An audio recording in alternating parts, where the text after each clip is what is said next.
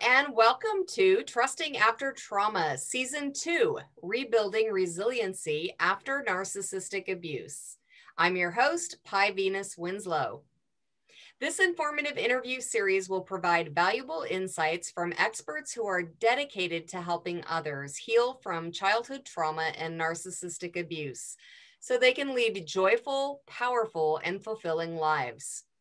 Many of these professionals specialize in medicine, science, psychology, abuse recovery, personal development, energy work, and much more. I'm thrilled to have Tracy Malone here with us today. Tracy Malone is the founder of NarcissisticAbuseSupport.com, a global resource to victims of emotional abuse. Her website, NarcissisticAbuseSupport.com, concentrates on educating survivors and leading them to the resources they need to heal. Her passion is coaching survivors with a compassionate, understanding heart. Tracy is a Thriver that is passionate about raising awareness on this subject. She is excited to share the empowering story of how she's turned her life around to help others do the same. Her first book should be out soon, called Divorcing a Narcissist. You Can't Make This Shit Up. The tricks pulled during divorce and strategies to be a Thriver. Welcome, Tracy. It's such a pleasure to have you here today. Thank you for joining us. Thank you for having me. I'm so excited to be here and talk to your audience and help them heal if I can. Yes, and you have so much experience. This book you're writing sounds amazing, by the way, and I love the title. Yeah, it's when 3 clients said it in one day, when they got on, like, you're not going to believe this shit. Oh my God. I was like, that's the name of the book. And everybody just goes, really, you can't make it up. It's perfect. Yeah.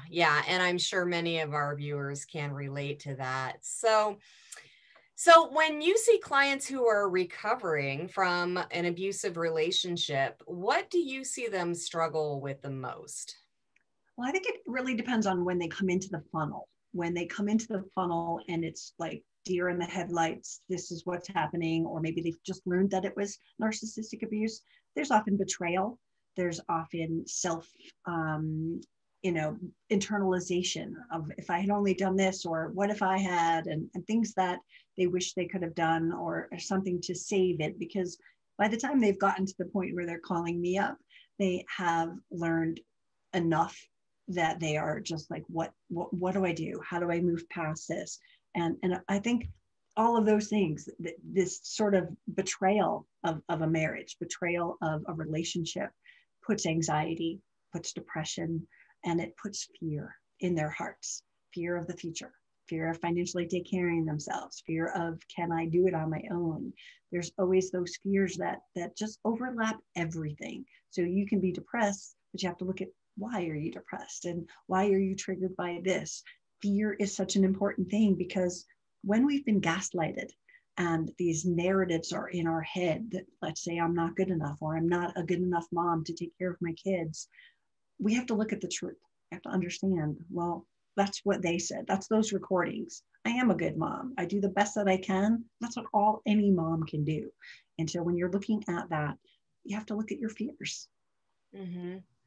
Yeah. And like you said, there's all kinds of fears that come up. I mean, if you're leaving like a current situation, an abusive current situation, or if you realize, maybe like in my case, when I realized my mother was a narcissist, and then I remember the very next thought in my head was, oh my gosh, what did that do to me? And then like really like thinking, oh my gosh, like my whole life, like how do I even go back and figure out like my whole life? Mm-hmm. Oh, absolutely. And looking at that family pattern is usually a little bit farther along. So again, as I said, when they come into the call, are they at that deer in the headlights, in the fire of the divorce stage, or are they self-reflecting and going, oh my gosh, what about me? How did I get here? How did I accept this kind of abuse? And it often leads back to the family patterns.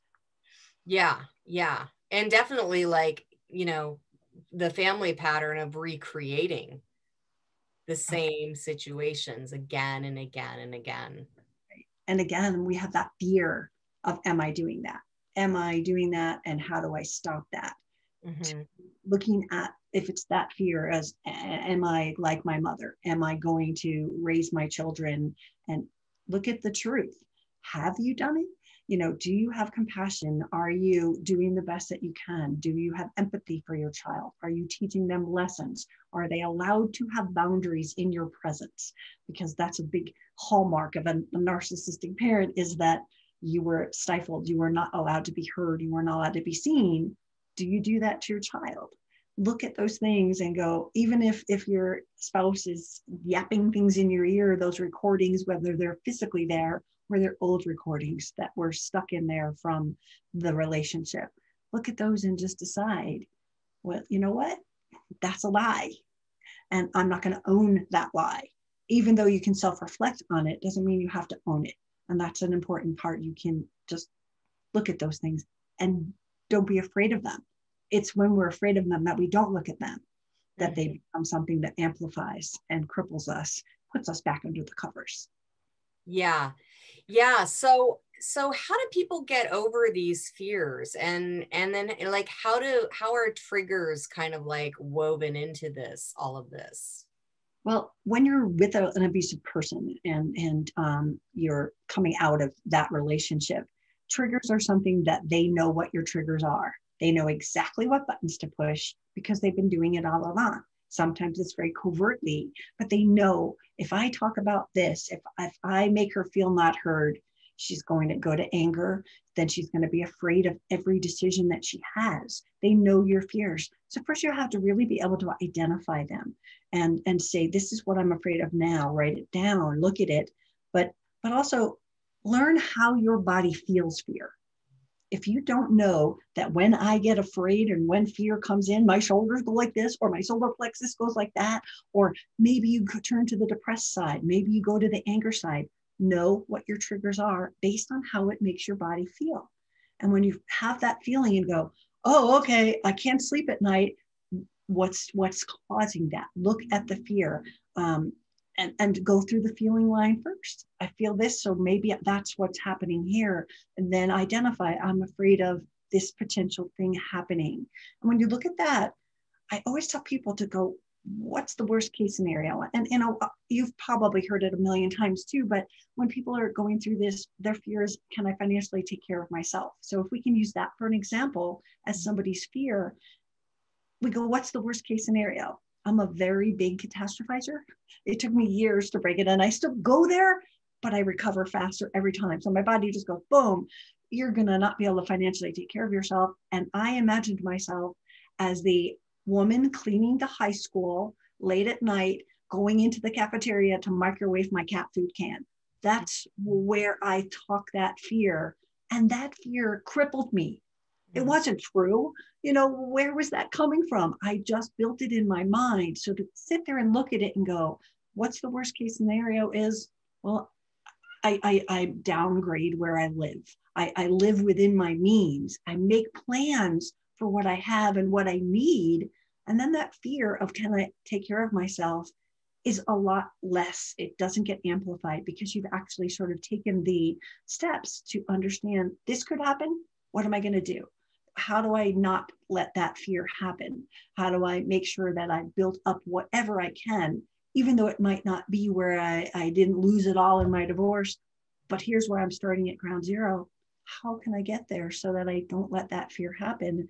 And then dig into the fear a little bit deeper and say, is this fear just right now because I'm going through this divorce?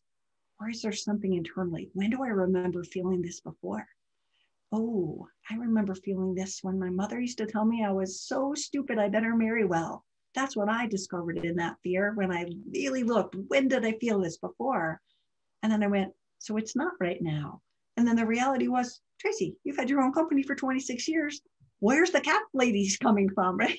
It was sort of like, oh my God, the reality is it's not going to come true. And would you rather go to bed and think that's not going to come true? Or go to bed thinking and picking out what kind of cat food you want to have when you're 80 and you're cleaning a school?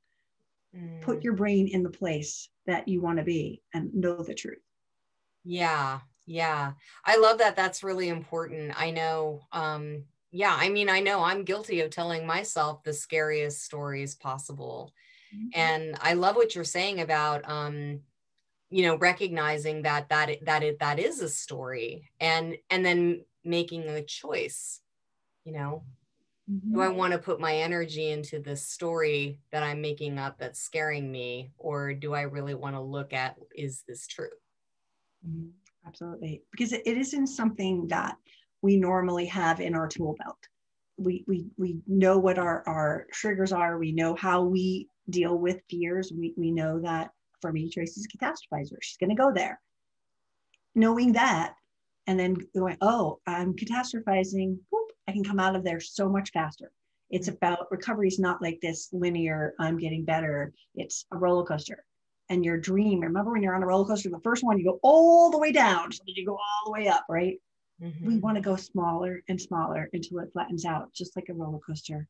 So be happy with the wins of those times when, oh, that only took me 10 minutes to figure that out. Awesome, right? That's a plus when you've had a lifetime of catastrophizing or listening to the recordings in your head that weren't true. Yeah. Yeah. I love that. And what a relief it takes off of us when we can realize, like, it's not like all of a sudden we're all better, right? It's like, it's learning how to manage the ups and downs and just have things a little more, like, less roller coastery, I guess, extreme, right? Swinging back and forth to the extremes. And forgiving yourself. Like, you might have a good terrible day, and a good terrible day means you put yourself under the covers and you didn't do anything because you were frozen. Forgive yourself. I had a bad day. That doesn't mean tomorrow's going to be a bad day. I'm going to sit in this. I'm going to be okay with today's a shitty day. Tomorrow, I'm not going to hold on to that. It's going to come in. Get it out. Look at those, feel those feelings, and forgive yourself if it happens and you go back down in a position that scares you and goes, I don't want to go back there. Yeah. So tell us why it's so important for people to look at their fears after a toxic relationship, because we have established it is scary to look fear in the face, but it's important to do this. Right. And it's important not only for the moment so that you can bring more peace to your life, but it's important because every fear that you have is a vulnerability that another abuser can exploit.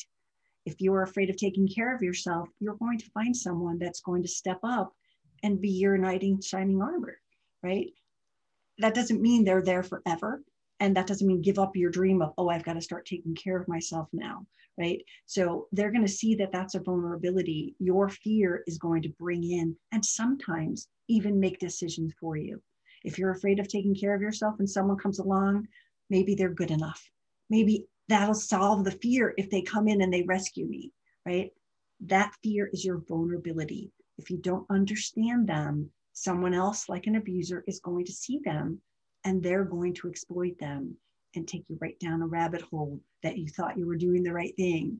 And it's going to end up being another mistake. Yeah. So it's in our best interest to look at these fears and overcome them, because it does set us up to be taken advantage of. Absolutely. Again, look at your fears, write them all down. Like, there could be a list of fears this long. What happens when they come? How do I feel? How will I tackle it? How will I find the proof and evidence that that's not really going to happen? And what can I do to alleviate that from happening so that I have the confidence, if that happens, then I'll do this. If you don't have a, then I'll do this plan, back under the covers we go. Yeah. And I just locked onto that word that you used, finding the evidence, right? Because a lot of times we go to the past and we look at past evidence to prove beliefs that don't serve us. And then when we're trying to switch gears and we're trying to like change the way that we think and change our mindset, then there's looking for the new evidence. Mm-hmm. Right. And we're mostly afraid of things that are unknown, obviously. So we don't know what the future is going to hold. So that's scary. If you look at the fact that, well, I want to go to Paris and I don't really know what I'm going to do, what streets I'm going to walk down. I don't know what I'm going to do, but it's fun and it's exciting. The unknown doesn't have to be scary. It has to be a plan. If we're going to go to Paris, you're going to write down what you want to do. You're going to figure out when the museum opens or whatever happens. And there's no more fear about that particular thing.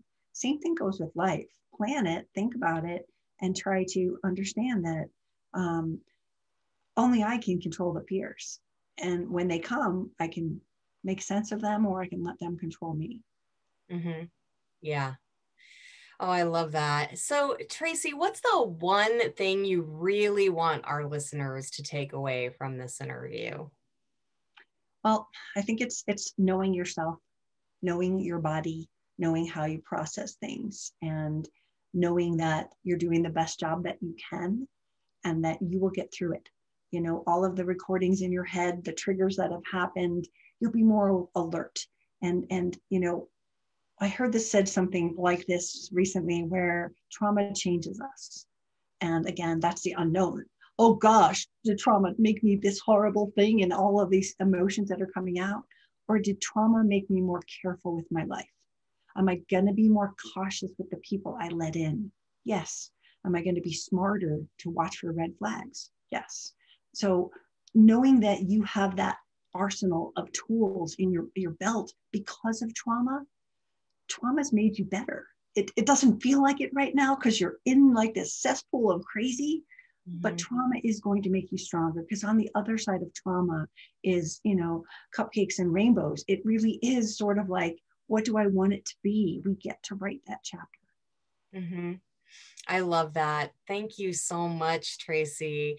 And you've got a special gift to give to our viewers today, don't you? I do. It's actually a worksheet, 3 worksheets that I do with my support groups and with the ladies that I work with. And it's about your fears. It's a sheet to like, look at your fears. What's the worst case scenario? What can I do? What's the proof and evidence of this? Maybe the birth of a fear. When do I remember feeling this? Is it just now? Is it something that I have as a recording? Oh, it's a recording. I can turn off the recording. Look at this. And the last sheet is, I can see how fear has blank. I can see that fear made me marry 2 men because I thought they'd take care of me, right? That was the fear. Now, if I don't have the fear and I don't have that need, that fear can't control me anymore. Mm-hmm. Oh my gosh, that's amazing. And what a generous gift because like you said, like until we look at our fears and get familiar with them, then they're going to hold us hostage. So you are handing our viewers a key to their own cage. So everyone that does this worksheet just comes out and just is like, I never thought of it this way. And I think life is about looking at things from a different perspective. We just have to see all sides. Yeah. Yeah. Oh, amazing. Oh, Tracy, thank you so much for sharing your expertise and your wisdom and your free gift with us. You're welcome. Thank you so much for having me. And thank you, everybody, for joining us for Trusting After Trauma Season 2, Rebuilding Resiliency After Narcissistic Abuse. Remember to keep checking your email so that you don't miss any of the amazing interviews in this series. We'll continue to explore with our experts on how we can rebuild resiliency after narcissistic abuse and heal our body, mind, and spirit to live joyful, authentic lives. We'll see you soon. Thanks so much.